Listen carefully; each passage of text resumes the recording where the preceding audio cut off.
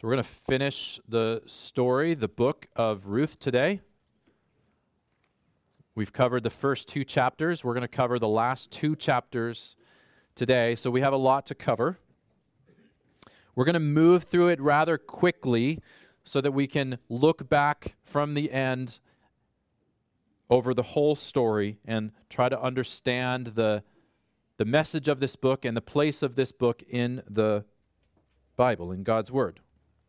The end of Ruth, you may know, is kind of a mic drop moment. I won't spoil it for you right now, but everything culminates and comes together in a rather surprising way.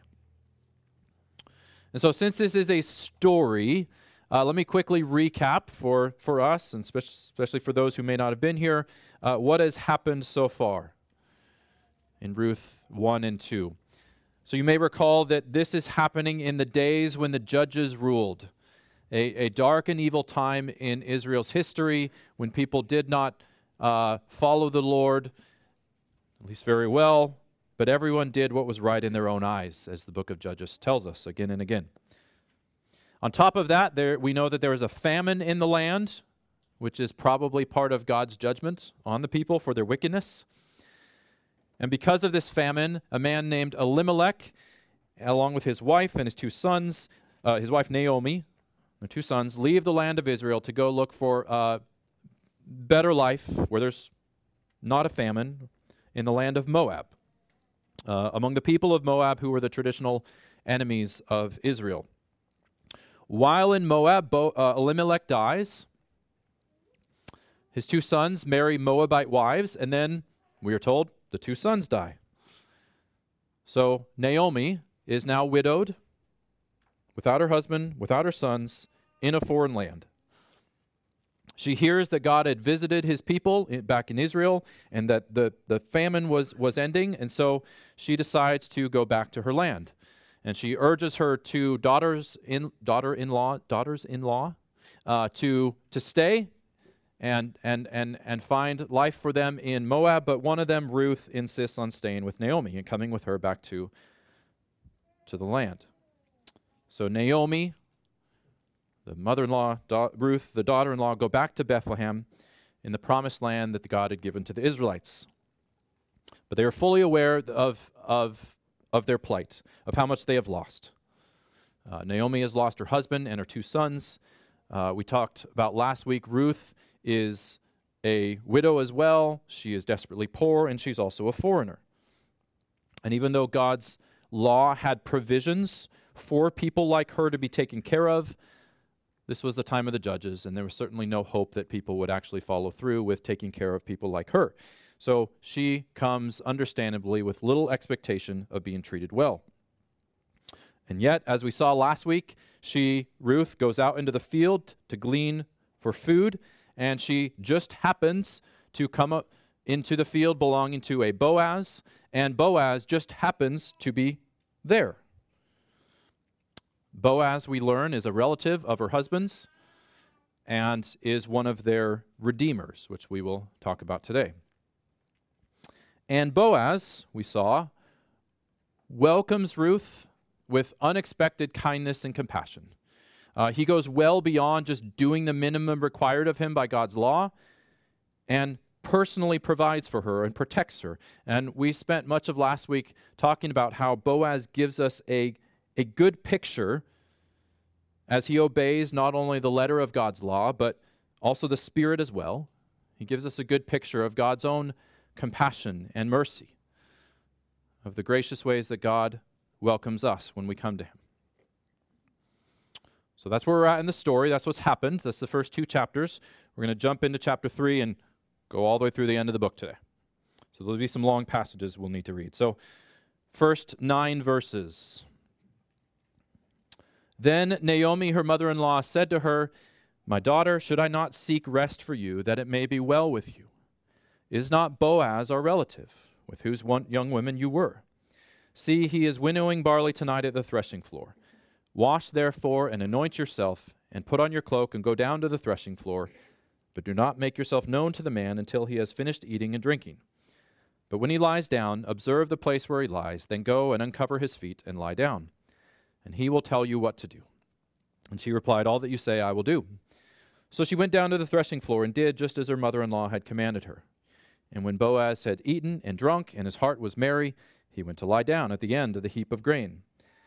Then she came softly and uncovered his feet and lay down. At midnight the man was startled and turned over, and behold, a woman lay at his feet. He said, "Who are you?" And she answered, "I am Ruth, your servant. Spread your wings over your servant, for you are a redeemer." Now, there are obviously some customs and some things going on here which seem a little odd, maybe a lot odd to us, which we don't fully understand. What does it mean that Ruth goes and uncovers his feet while he's sleeping? What does it mean that she says, "Spread your wings over your servant"? But it will be clear as we go on and from how Boaz responds that Ruth is proposing marriage. Perhaps even more forceful than that, she's calling him to marry her in doing this. But how she goes about it is pretty surprising and pretty risky. She waits till he's asleep. She secretly lies down to him, next to him, and uncovers his feet. There were probably other workers, his employees, Boaz's employees, lying down, sleeping. They've just eaten and drank. And so there's certainly a lot of danger in this for Ruth as a young woman coming at night to a group of men who've been working hard all day and have just eaten and drank, perhaps some a little too much. Furthermore, this is the time of the judges. Now, Boaz was a worthy man, a good man, but there's no saying that all of his employees were also. In fact, he's already charged them to not touch her. So this is an extremely risky situation that she puts herself in, that Naomi proposes. She's also putting Boaz at risk. I mean, if anyone sees her lying down next to him, what are they going to think? We will see that Boaz will do what he can to keep this a secret. So what's going on here? Why is Ruth and Naomi, who put her up to this, doing something so risky, seemingly something so foolish? And just to be clear, this is not about Ruth and Boaz having a secret love affair and just following after their feelings. No, this is Naomi, the mother-in-law, looking out for Ruth, and Ruth, the daughter-in-law, looking out for Naomi in their mutual loss and emptiness by putting their faith in God and the laws that he had set up, including these laws about a redeemer. Now, to understand that, we have to understand what it means that Boaz was a redeemer, a close relative and a redeemer. So there are a couple legal institutions in view here, a couple of laws and provisions that God had set up for his people. And they have to do with situations where God's people, where an Israelite was in distress, in poverty, and had no means of rescuing themselves out of that. In these situations, a relative could and should redeem them, which doesn't simply mean give them a little help. No, it's much more personal, more involved in that. It is stepping in and doing for them what they could not do for themselves in a way that bound them together for many years. It was a very personal, long-standing commitment, this redemption. Now, the word redeem here means to buy something back. Something was estranged or distant or cut off or in distress and dire straits, and then it was redeemed or reconciled or brought back. A payment or transaction or arrangement was made in order to make things right, in order to bring something back that was cast off. And so there's two laws here. The first law had to do with property redemption. We see this, if we go back in our Bibles a little bit to Leviticus 25. Says, "The land shall not be sold in perpetuity, for the land is mine. For you are strangers and sojourners with me. And in all the country you possess, you shall allow a redemption of the land. If your brother becomes poor and sells part of his property, then his nearest redeemer shall come and redeem what his brother has sold." So God built in provisions for the land to remain in the family, to remain in a family line, and also provisions for original owner to get their land back over time. So that was one law. A second law has to do with marriage when a man died leaving a childless widow, when a man died without any heir, without the ability to carry on his family line. In this situation, the widow's or the husband's brother, or a close relative, as is the case here, was called to marry the widow in order to provide an heir for the dead husband. So Deuteronomy 25, we read, "If brothers dwell together, and one of them dies and has no son, the wife of the dead man shall not be married outside the family to a stranger. Her husband's brother shall go into her and take her as his wife and perform the duty of a husband's brother to her. And the first son whom she bears shall succeed to the name of his dead brother, that his name may not be blotted out in Israel."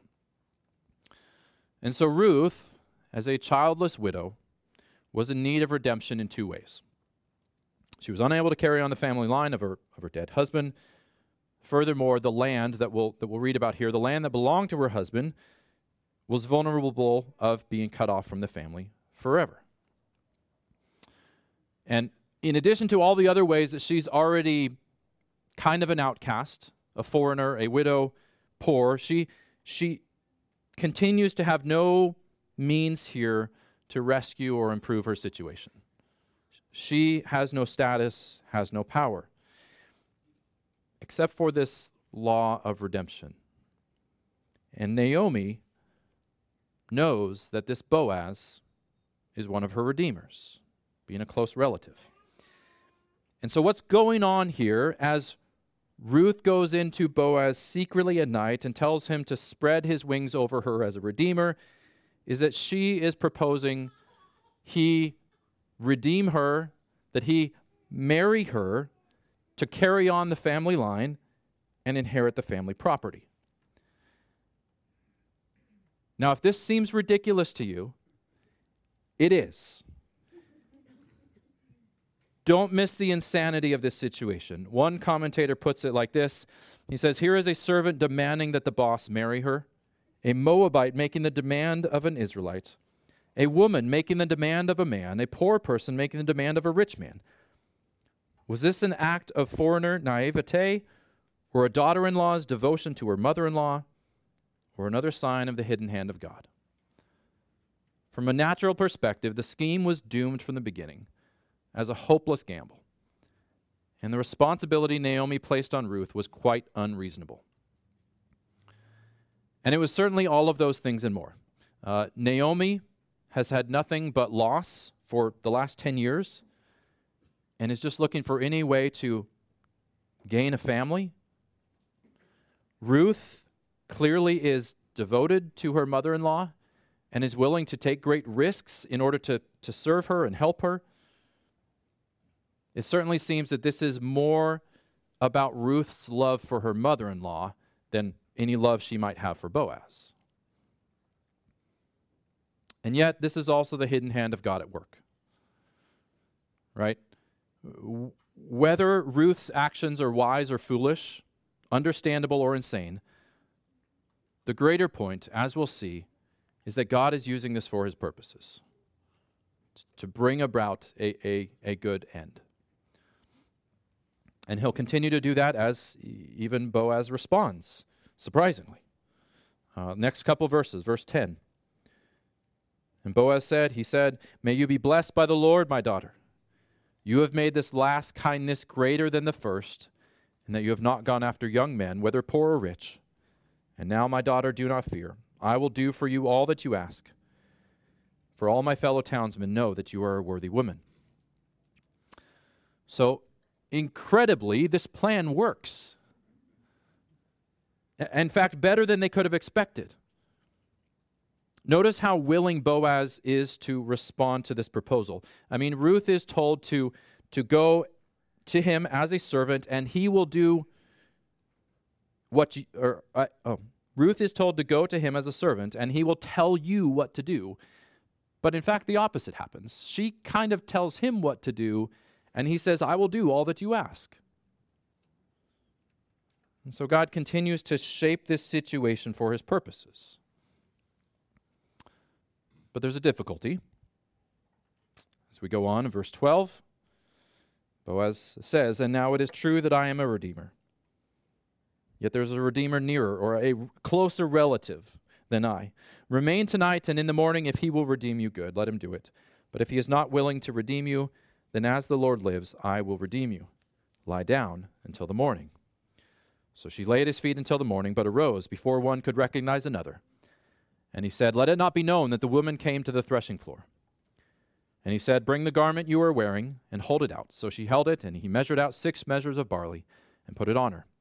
Then she went into the city, and when she came to her mother-in-law, she said, "How did you fare, my daughter?" Then she told her all that the man had done for her, saying, "These 6 measures of barley he gave to me, for he said to me, 'You must not go back empty-handed to your mother-in-law.'" She replied, "Wait, my daughter, until you learn how the matter turns out, for the man will not rest, but will settle the matter today." So Boaz continues to show great kindness to both Ruth and Naomi. Ruth and Naomi's plight continues to improve and brighten.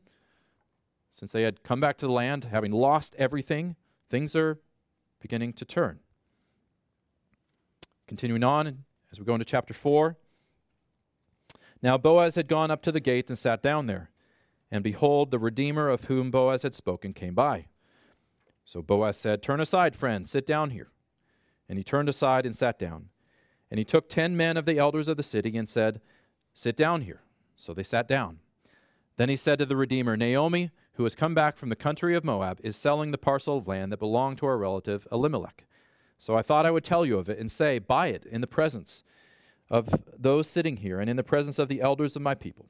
If you will redeem it, redeem it. But if you will not, tell me that I may know, for there is no one besides you to redeem it, and I come after you." And he said, "I will redeem it." Then Boaz said, "The day you buy the field from the hand of Naomi, you also acquire Ruth the Moabite, the widow of the dead, in order to perpetuate the name of the dead in his inheritance." Then the Redeemer said, "I cannot redeem it for myself, lest I impair my own inheritance. Take my right of redemption yourself, for I cannot redeem it." So more, quote-unquote, random outcomes that are working together for good.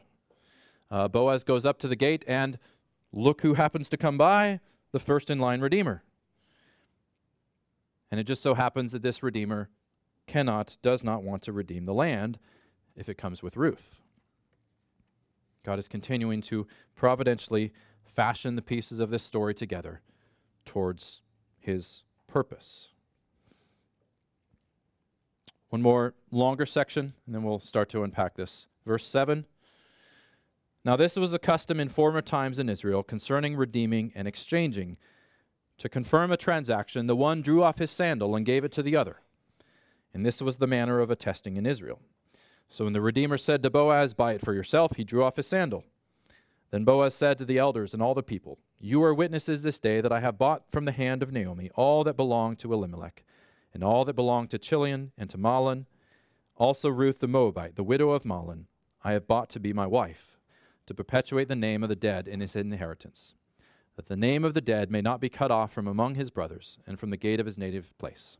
You are witnesses this day.' Then all the people who were at the gate and the elders said, 'We are witnesses. May the Lord make the woman who is coming into your house like Rachel and Leah, who together built up the house of Israel. May you act worthily in Ephrathah and be renowned in Bethlehem, and may your house be like the house of Perez, whom Tamar bore to Judah, because of the offspring that the Lord will give you by this woman.' So Boaz took Ruth, and she became his wife, and he went into her, and the Lord gave her conception, and she bore a son. Then the woman said to Naomi, 'Blessed be the Lord, who has not left you this day without a redeemer, and may his name be renowned in Israel.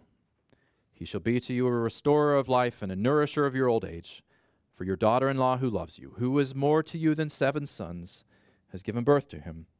Then Naomi took the child and laid him on her lap and became his nurse." Note that the Lord gave her conception, and that it is the Lord who is to be blessed for this child.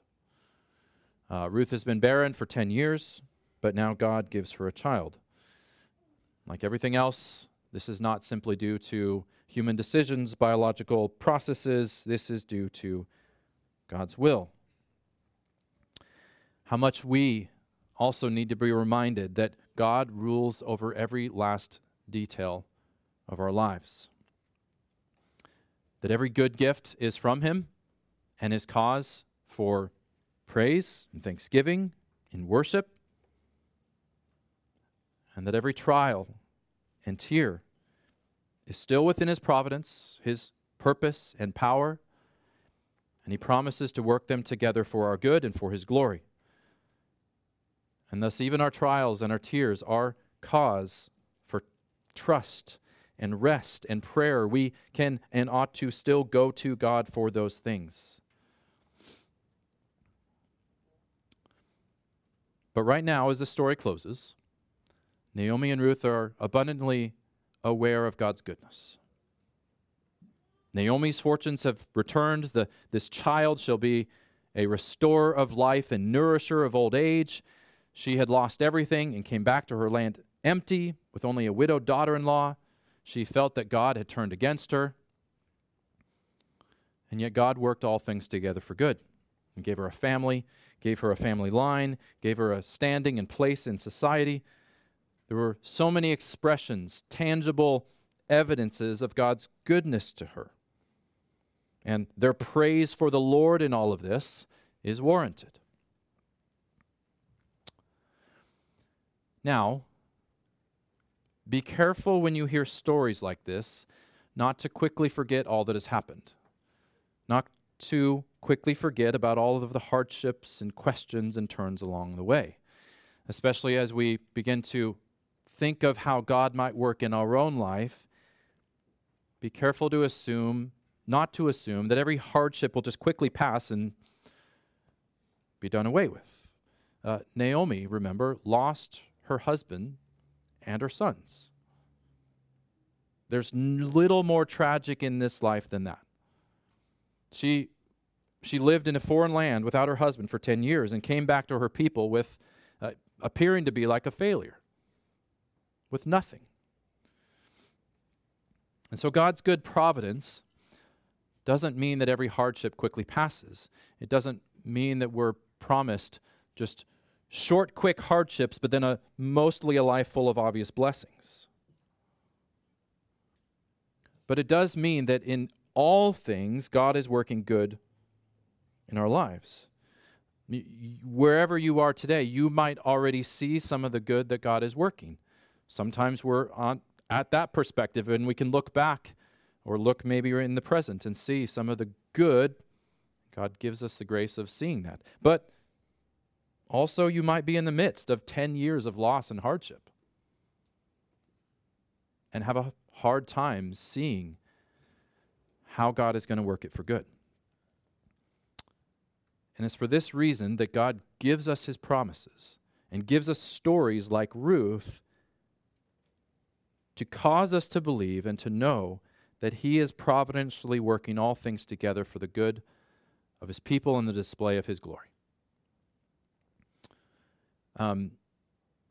John Piper in his book Providence helps us to see that the Bible tells us about God's providence, about his providential rule over all things for a reason.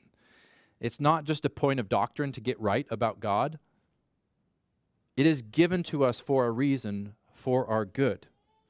And he says this, God has revealed his purposeful sovereignty over good and evil in order to, so here's some of that purpose, humble human pride, intensify human worship, shatter human hopelessness, and put ballast in the battered boat of human faith, steel in the spine of human courage, gladness in the groans of affliction, and love in the heart that sees no way forward. Now, there is a place for wondering and wrestling with various aspects of God's character, including his providence. But if all we're doing is wondering and wrestling and trying to figure it out, we've missed the point. God's character, God's providence is for the purpose of, as Piper says, at least in part, draw us towards him in both humility and confidence. Give us strength and endurance in trials and suffering. Give us hope when all seems lost, that God is still in control, and cause us to worship him. Do you know something of this? However much you may or may not understand the God who providentially rules over all things, have you come to him by faith and found some of this comfort and hope and strength?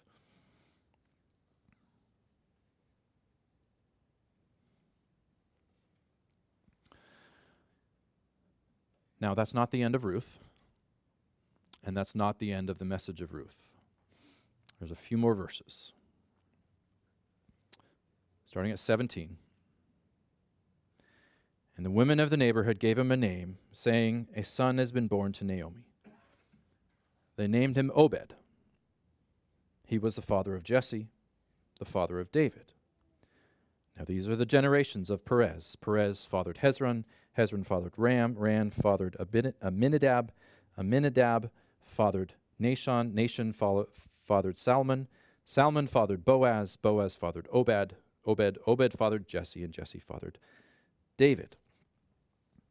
This story isn't ultimately about things working out well for Naomi or Ruth or Boaz. Naomi will die, just like her husband and sons. Ruth and Boaz will die. And these temporary blessings and standings will fade. In fact, all of the people in this story are long dead by the time this story is written. The hope of God for us, proclaimed to us in the Bible, is about much more than things working out for us in life. Is about much more than merely getting what we can out of this life. Is about much more than temporary sufferings being replaced by temporary joys. In fact, the Bible is not first and foremost about you and I at all, but about God and his purposes and glory. The Bible is about God's plan to redeem a people for himself, a people who he will live with for all eternity, a people who even now are learning to love him and trust him and obey him and worship him. There is a much bigger story the Bible is telling, and the end of Ruth reminds us of this. When we read at the end of 17, he was the father of Jesse, the father of David. This is that mic drop I was talking about. Some of you will get this reference, but some of you won't. This is like Paul Harvey's, and that's the rest of the story. This is the origin story of King David. This was about King David the whole time.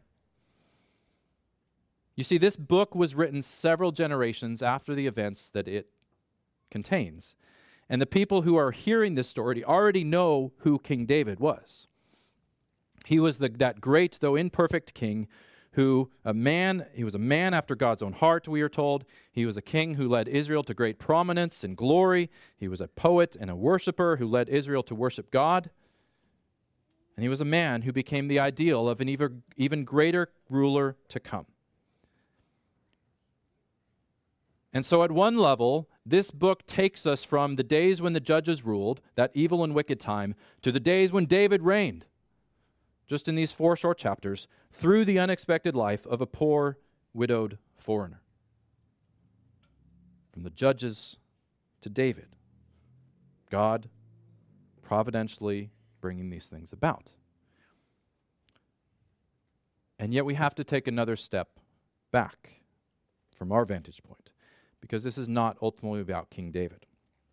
There is another Paul Harvey mic drop when we turn to the very first verses of the New Testament. The very first verse of the book of Matthew begins, the book of the genealogy of Jesus Christ, the son of David, the son of Abraham. And then if you go down a few verses, you find this: Boaz, the father of Obed by Ruth, and Obed, the father of Jesse, and Jesse, the father of David the king. So all of Scripture is one grand story told ultimately by God about his grand plan to reconcile humanity to himself and dwell with his people for all eternity, and through this to display the perfections of his glory and grace and the riches of his mercy. All of it is, as Paul says, to the praise of his glory. And this plan centers on the person and work of Jesus. God come in the flesh, the descendant of Ruth and Boaz, the promised righteous branch from the line of David. Now, obviously, the characters in this story don't know all of that. They don't know the fullness of the plan. The author of Ruth doesn't even know the fullness of this plan. But if we are to read the Bible as Christians, as one grand story culminating in Jesus, we know this and we have to make these connections. We know that in the words of Galatians, when the fullness of time had come, God sent forth his Son, born of woman, born under the law, to redeem those who were under the law, that we might receive adoption as sons. And so even this story is meaningful to us because it points us to Jesus. As great as Boaz was as a redeemer and man, his life means little for us on its own. As great as Ruth and Naomi were in their love for one another and their commitment to God and his promises, their lives mean little for us on their own. As great as King David was as a king and man of God and poet, his life means little for us on its own. Again, we need more than great human examples. We need something done for us that no mere human can do. And so rather, this story is meaningful to us because there is a greater Redeemer, one for whom the kindness and compassion and willingness of Boaz was only a shadow. There is a greater Redeemer, one who receives foreigners and outcasts and the poor and needy and all who would simply come, and with joy. There is a greater Redeemer, one who willingly enters into our weakness and need, takes responsibility for it by dying for our sin, bearing our deserved judgment, and then commits himself to us, just as Boaz does. There is a greater Redeemer, one who is not limited, like Boaz, in the good that he can do, but has the power to, in fact, work all things together for our good. And there is a greater Redeemer, one who restores our standing and identity and place and gives us hope. Just as Ruth calls on Boaz to be obedient to God's law and calls on him to be a redeemer, and he doesn't hesitate, isn't turned off by her bold, risky, socially awkward request, but responds graciously. So when we call on Jesus to be our Redeemer, to redeem us from our sin and weakness and helplessness and need, he does not hesitate. In fact, he initiates. He initiates our redemption and salvation. He comes to pay the price while we were still sinners. And once we behold this, once we respond to him and come to him, our response is to live for his praise, to live, to seek to bring him glory and honor in everything we do.